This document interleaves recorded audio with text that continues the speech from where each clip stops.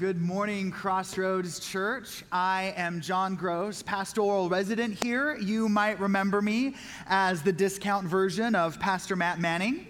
This morning, it is my happy privilege to spend some time with you together as we continue our sermon series. That's season 3 of the book of Acts. So what we're doing with the book of Acts is instead of going through all 28 chapters in a row, that would just be a lot of the same thing for a long time. We're kind of breaking it up into seasons, taking our cues from seasons of TV shows because that's kind of fun.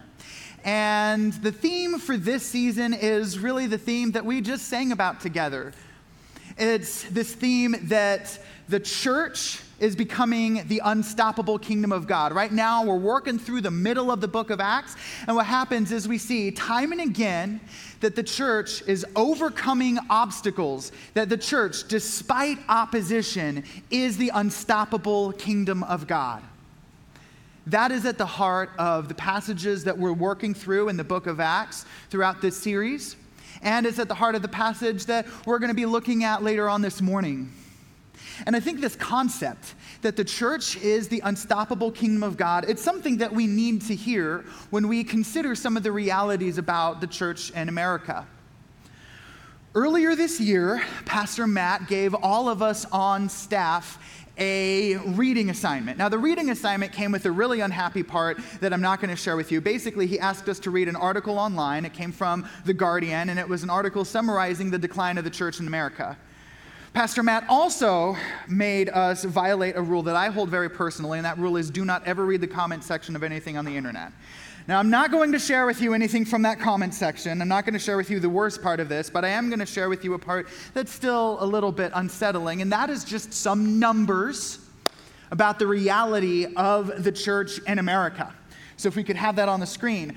All right, first one, 1972, 92% of Americans identified as Christian. That number is down to 64% in 2020. And now you might think, okay, well, maybe a part of that has to do with this thing, starts with co, rhymes with brovid, maybe that's kind of messing with the numbers a little bit, and it is messing with the numbers, but just a little bit. Right now, church attendance is at 85% of its pre-pandemic level. So that's a factor, but that's not really telling the whole story. Because see, some of these issues, they go back to pre-pandemic times, the long distant before times. In 2019, 36% of the population attended church either frequently or occasionally. The other 64% would have identified their church attendance either as infrequent or not at all. So they might have been at most in maybe a sort of a Christmas and Easter type of church attendance pattern. And then another thing that really shows that this church decline we're seeing these days is something unprecedented is that in 2019, 4,500 churches closed, 3,000 churches opened. This is actually a new thing for the quantity of churches closing to be 1.5 times the size of the quantity of churches opening. Up until this point in American history, we have year over year seen more churches open than close, and for the first time, we're starting to see that number move the other way around. And then one of the things that our family team is unfortunately all too well aware of is that even when you have high schoolers who go to church pretty consistently for at least a year of their high school experience, 7 out of 10 don't go to church at all in the ages of 18 through 22, and that's just of the kids who had a pretty strong church experience at some point in high school. These numbers are telling a pretty simple, straightforward story. The church in America is in decline. Some of these numbers, you can sprinkle a little salt and sugar on them to make them sound less worse. For example, 1972, 92% of people identified as Christians. I feel a little skeptical about that because it might have been a cultural nicety to identify as Christian. Maybe that 64% number we're seeing today is less reflective of the realities of, what people actually believe and think and do, and maybe more just a reflection of people choosing to be more honest. Also, a lot of the church closures that we've seen may be the result of church transfer growth. People leave a smaller church and enter a larger one that has more things to offer. Maybe that's a factor, but even if you take these factors into consideration, the overall story is one of decline. And I bring this up for you because I think it carries for us a really critical question that I want us to have at the front of our minds as we dive into the book of Acts together this morning. And that question is this: what does it mean to hang on to hope for the movement of the gospel when the church in our country is clearly in decline? What does it mean to hang on to hope in the movement of the gospel when there are clear obstacles to the gospel's movement in our country? So with that, we're going to go ahead and take a look at Acts chapter 13. So you can go ahead and open your Bibles to chapter 13 of Acts. I'm going to set up a little bit of context. We're going to concentrate our time mostly at the end of this chapter. So I'm going to set up for you what's going on in the beginning of this chapter. So the book of Acts tells the story of the beginning of church history. It tells the story of how the church started from this small group of people in Jerusalem. It expanded to all of Judea and Samaria, basically northern Israel, and then expanded to the ends of the earth until Paul brought the gospel all the way to Rome. And then we leave off the part conveniently that Paul died there, but the gospel did get to Rome. That's the story of the book of Acts. And where we're at in Acts chapter 13 is the beginning of Paul's ministry to non-Jewish people. So this is the part where really the gospel starts taking off it like wildfire and spreading to non-Jewish people. And most of Acts 13 is a sermon preached by Paul. So what's going on is Paul is on his missionary journeys. He's getting to Asia Minor, that's modern-day Turkey, and he gets to a city called Antioch in the middle of a province called Pisidia. Basically, it's just right smack dab in the middle of modern-day Turkey, more or less. And what happens is he's thinking, okay, how do I strategically proclaim Jesus? And so what he does is he goes to the place where the story about Jesus the Messiah is most likely to make some kind of sense. So he goes to a synagogue. So he shows up to a Sabbath service, and at the end of the service, the leader says, okay, brothers, is there anyone who has a word of encouragement or exhortation for the congregation? And Paul, being quite an opportunist and maybe risking overstaying his welcome a little bit, stands up and preaches an entire sermon. The content of that sermon is the majority of Acts chapter 13. And what Paul does in Acts 13 is he tells a story that takes into consideration the entire sweep of the Old Testament and then shows how Jesus is the end of that story. So he talks about Moses, he talks about David, and then says, hey, you know, this David guy, well, there's a son of David who died for our sins and has granted us a freedom that we're never going to find by simply trying to follow all the rules. This is Jesus. And so what happens is Paul gets in front of a synagogue with his colleague Barnabas, explains the story of the Old Testament with Jesus as its endpoint, and then in Acts 13:42, we start to see how that was received. So let's see what happens. Acts 13:42, as they went out, the people begged that these things might be told them the next Sabbath. Verse 43, and after the meeting of the synagogue broke up, many Jews and devout converts to Judaism followed Paul and Barnabas, who, as they spoke with them, urged them to continue in the grace of God. And so what happens is Paul and Barnabas, they're really taking a risk. They're going out on a limb, going into this congregation, taking advantage of the opportunity to go ahead and share something. They tell the story of Jesus, and it's, taking up a lot of time and space, giving a whole sermon, telling the story of Jesus, and then they're positively received. So what happens the next Sabbath? Well, we find that out in verses 44 and 45. The next Sabbath, almost the whole city gathered to hear the word of the Lord. But when the Jews saw the crowds, they were filled with jealousy and began to contradict what was spoken by Paul, reviling him.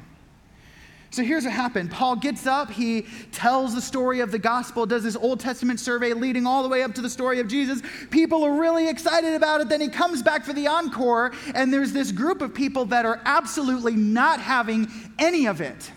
Now, this probably isn't all the Jewish people, because we saw just a couple verses before that first Sabbath, a lot of the Jews, they're really on board with it. So we have this vocal subgroup of the Jewish population who are getting up and publicly reviling Paul. In fact, that word for revile in Greek, it's the word blaspheme. It's this pretty aggressive slander and libel. They're not having any of it. And then we see in verse 50 just how bad things got. The Jews incited the devout women of high standing, that is, the women who have a lot of connections, a lot of wealth, a lot of property. They might not have official city positions, but you kind of know they're the ones who run the city. So the Jews incited those women with a lot of wealth and power, and also the leading men of the city with all the official positions. He got all the Jewish group that wasn't having any of what Paul was telling. They got these elites together, stirred up persecution, probably a threat to Paul and Barnabas' physical safety. They stirred up persecution against Paul and Barnabas and drove them out of their district. So what happens? Here's where we're at. Paul and Barnabas, they go to Pisidian Antioch. They tell the gospel story. It gets well received. The next week they have the invitation to come back, and then they are driven out of town. And what we see in the whole story is we see a little bit about how the story of the church is also the story of the unstoppable kingdom of God. But before we get into that, before we get into the really happy part, I want to talk a little bit, I want to pause, and I want to talk about how the opposition that Paul and Barnabas face is different than the obstacles that the church in America is running into. And I'm going to talk about that a little bit because even though our obstacles and their obstacles, they're not the same thing, I think the reason for hope that Paul and Barnabas have, I think that reason is going to be really instructive for us. But here's how our struggles are different than the struggles that Paul and Barnabas had. First of all, we are probably not going to get driven out of town. That's just not the way that opposition to the church in America works. People are not starting riots and driving the church away. That's just not what we deal with. We're not dealing with these kinds of threats to our physical safety. But what we are dealing with is a change in culture that makes it really, really challenging to just go ahead and connect the dots and point to the story of Jesus. See, we live in what is called a secular age, and philosopher Charles Taylor, he's written this big old tome called A Secular Age, where he describes in detail what secularism is, and he makes very clear that the phenomenon he's describing, it's not something where people like the guy who wrote The God Delusion suddenly have the upper hand. Statistically, atheism actually isn't really all that popular. People don't like to be aggressively anti-theistic. Secularism is also not the absence of God from certain kinds of public discourse. Secularism isn't this active antagonism, but really secularism is just this phenomenon where belief in God goes from a cultural given that people are sort of born into to just sort of one option among many. And in fact, in our day and age, the most potent rival to Christian belief is not some kind of atheism or agnosticism or any kind of anti-theist type of thing. It's really this broader category of spiritual but not religious. It's having some awareness and sensitivity to spiritual things, but really not being on board with any one given expression of it in organized religion.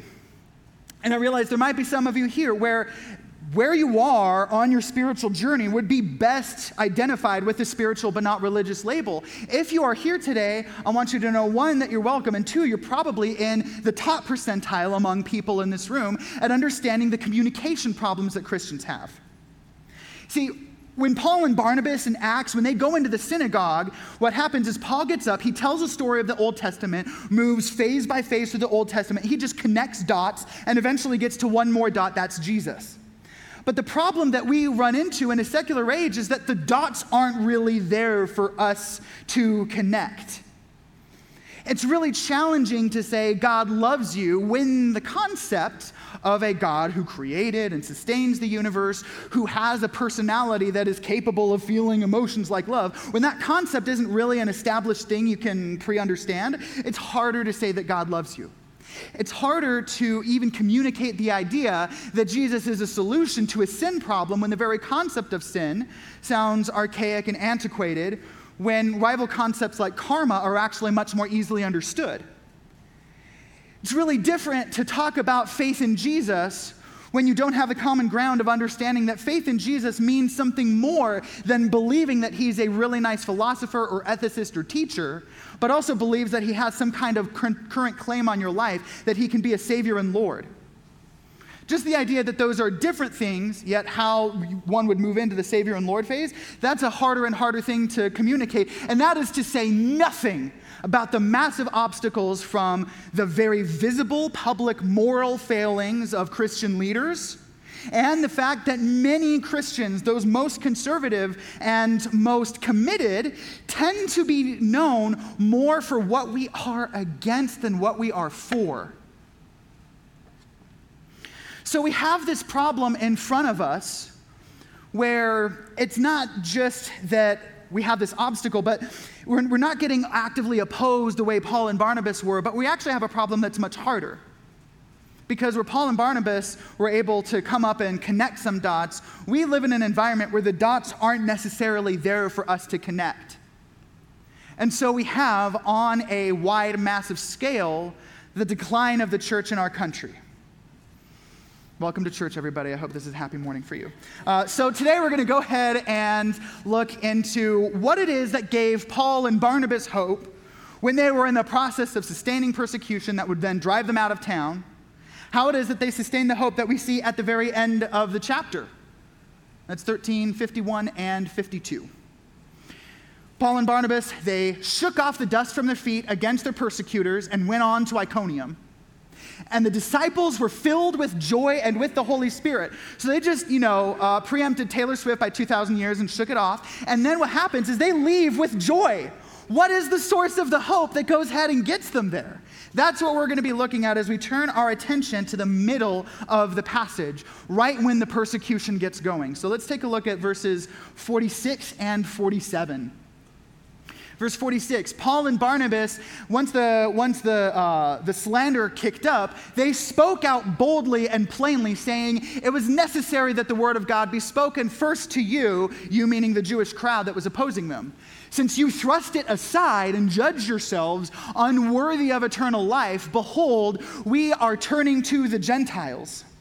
And see, here's what's going on with them. And I know this verse isn't very flashy on its own, but with a little bit more context, we can see a really interesting corner getting turned. Because when Paul got up and he explained the gospel, starting with an Old Testament survey, that wasn't a coincidence.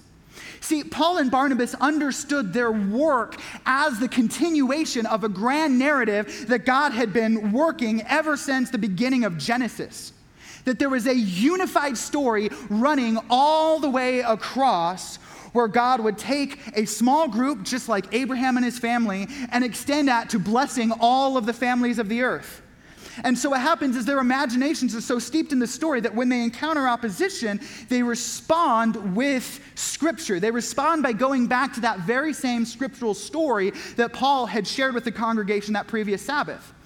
And the verse they quote is Isaiah 49:6 in the middle of this. Can we get that one on the slide? So this is God talking to Israel. This is God talking to his people who are in the middle of exile.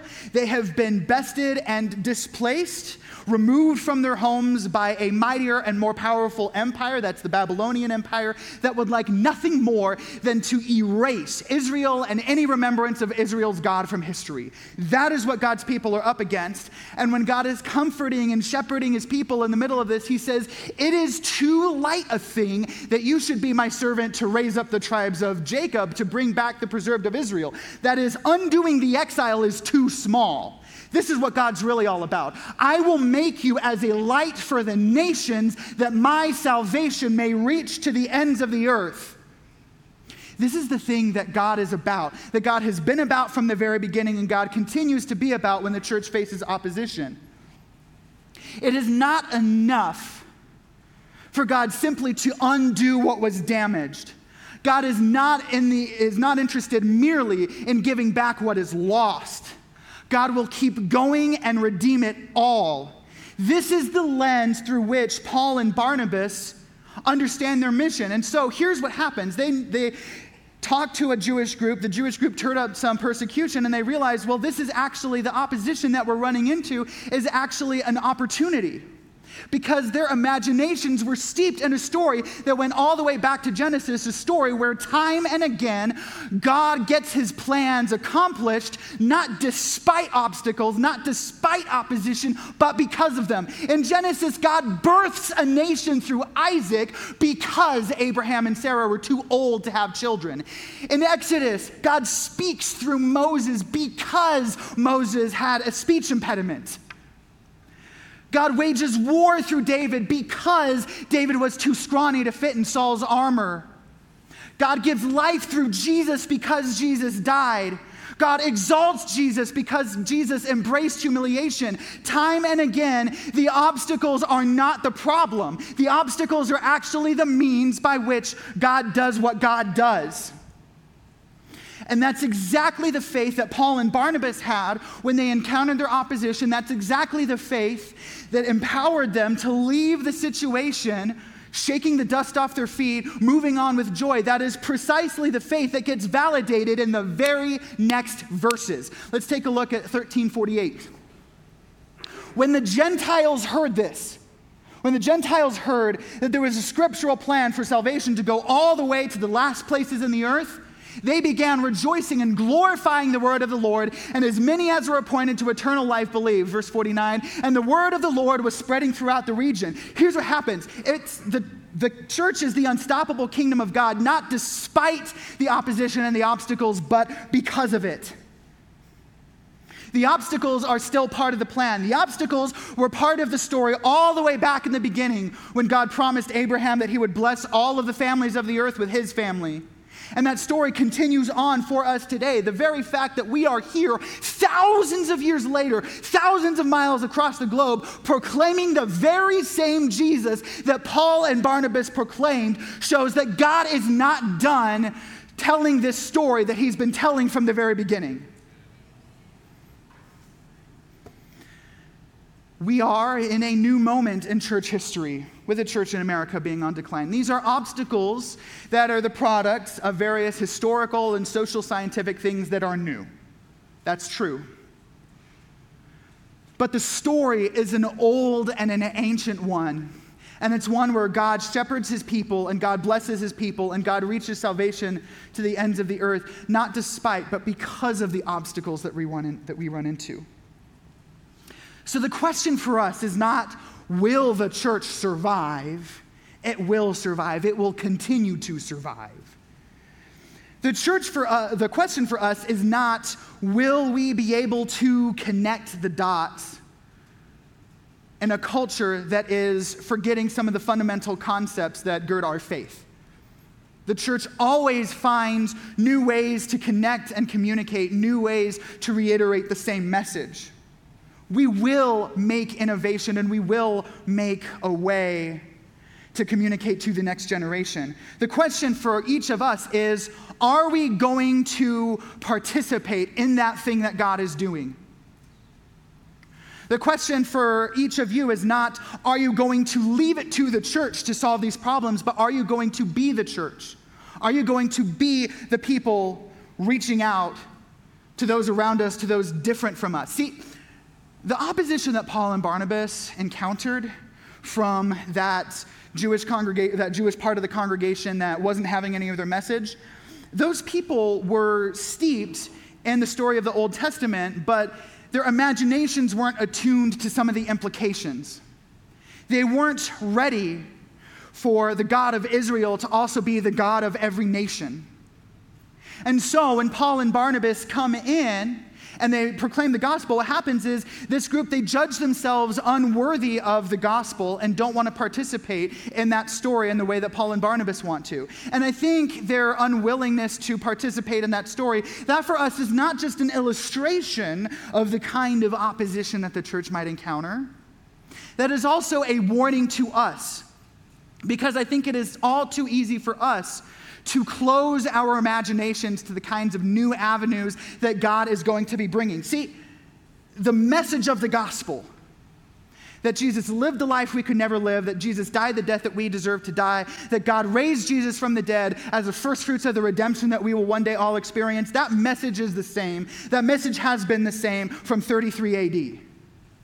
but the ways in which we need to tell it continue to grow and adapt, and the people that we reach with that message are going to continue looking different as that gospel message moves successfully. And I think sometimes we run the risk of unqualifying ourselves from participating in that by not recognizing just how wild it is for God to do the thing that he's doing, and that is filling our church with people who are different from us. See, as the gospel moves forward and as we are the church who bring the gospel to the next people that God is trying to reach, we are going to have to learn ways to build bridges like never before.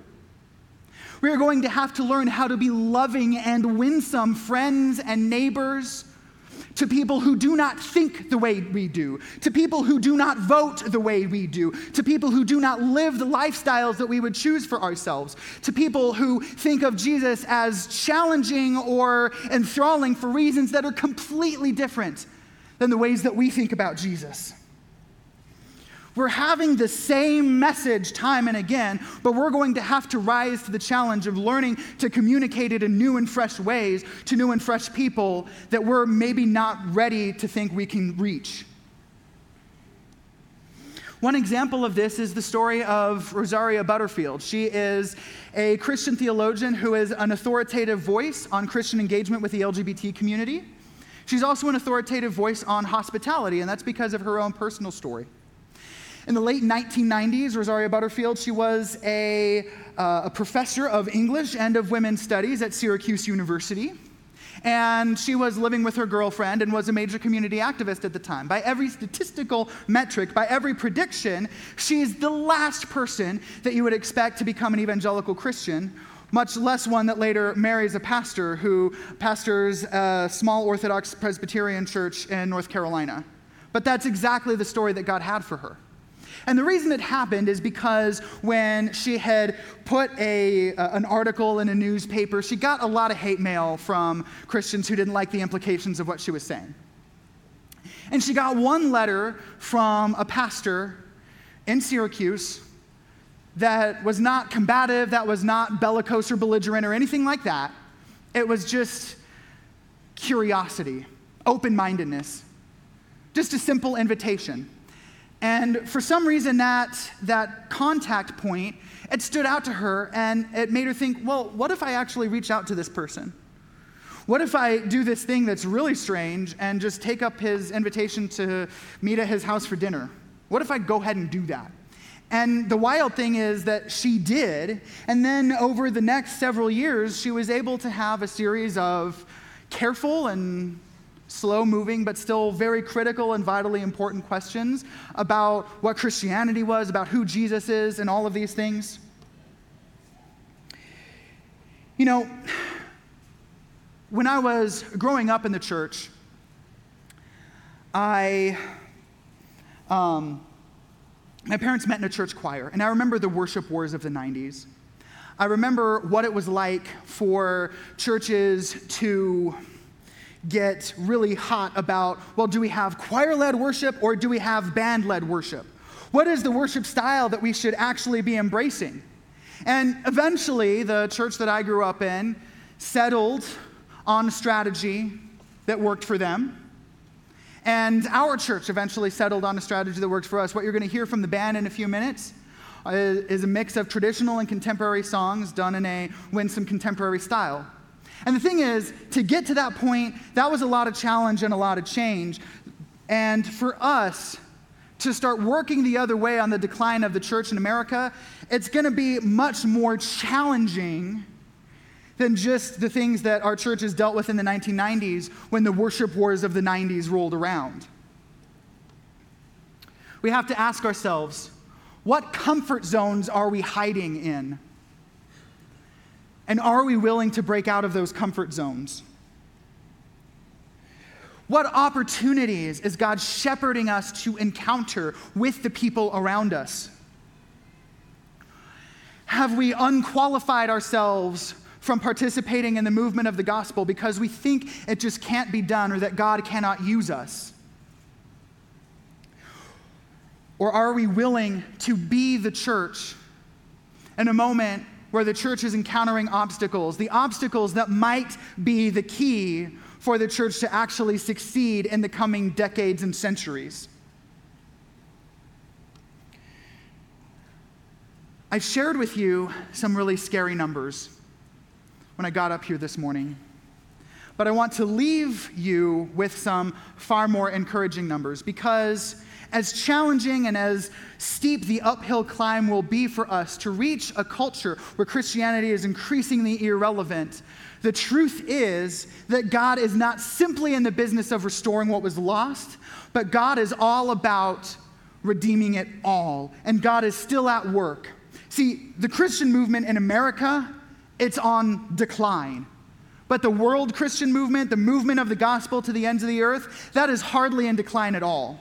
So I want to throw up on here some numbers. This is from the 2011 edition of Philip Jenkins' The Next Christendom, a book that wrestles with the implications of the fact that the world Christian movement is not going anywhere. In fact, it is wildly expanding going into the 21st century.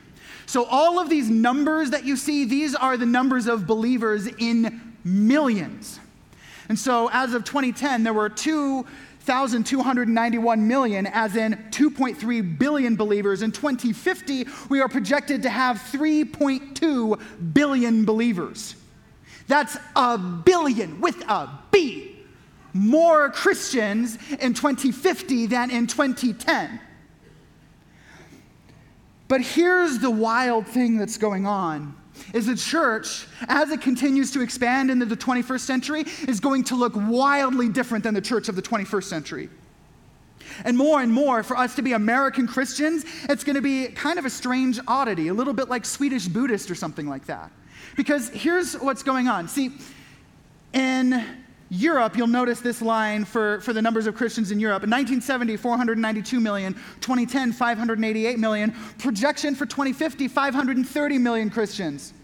Broadly speaking, Christianity in Europe is projected to continue to stay in decline. But if you look at the numbers for Africa, for Asia, for South America, you're seeing crazy things go on. Africa, 10 million Christians in 1900, over a billion in 2050. Asia, 22 million in 1900. By 2050, 601 million. See, even though the story looks like it's meeting a point of failure in America, the truth is that the world Christian movement is continuing to move on strong, and God is not done with that story that he's been telling from the very beginning. And one of the things that we are going to encounter as this movement, as the story goes forward, is we are going to have the privilege of a front row seat at seeing the church change around us. So the question for us is, are we ready? Are we willing to be a part of this? Are we willing to be a part of the movement where the pews next to you start looking different because the church is reaching new people? The message of Jesus and the message of the gospel is unstoppable. New people are hearing it, but that message is the same. Jesus lived a life that we could never live. Jesus died the death that we deserve to die. God raised Jesus from the dead in accordance with Scripture's grand story and as a first fruit of the kind of redemption that we are all going to experience. That story, that message, it's the same, and it's a message that is just as relevant for us now as it was 20 years ago, as it was 2,000 years ago. That message is not going anywhere. Now, if you're hearing this and you're thinking for the first time, hey, or maybe for the first time in a while, maybe I'm interested in being a part of this movement. Maybe I want to believe this message that seems to be unstoppable. We have a way for you to do that. You can go ahead and text Jesus to this number, 720-513-1933. Then we have some of our staff. There's a real person on the other end of that, and we'll be able to get in contact with you if you want to go ahead and join this unstoppable movement. So with that, I'll go ahead and pray. God, I pray that you would give us imaginations steeped in your grand story, that you would let us see that the story that you have been telling with your people from the very beginning is not just a series of examples of nice things to do for people, but is a story of how you will not be done when you have simply fixed what is broken, but you will keep going until you redeem everything. that you are not just the God of Israel, but you are the God of the whole world, and that you are calling and empowering and equipping all of us to participate in that ongoing story in ways that we have never yet seen.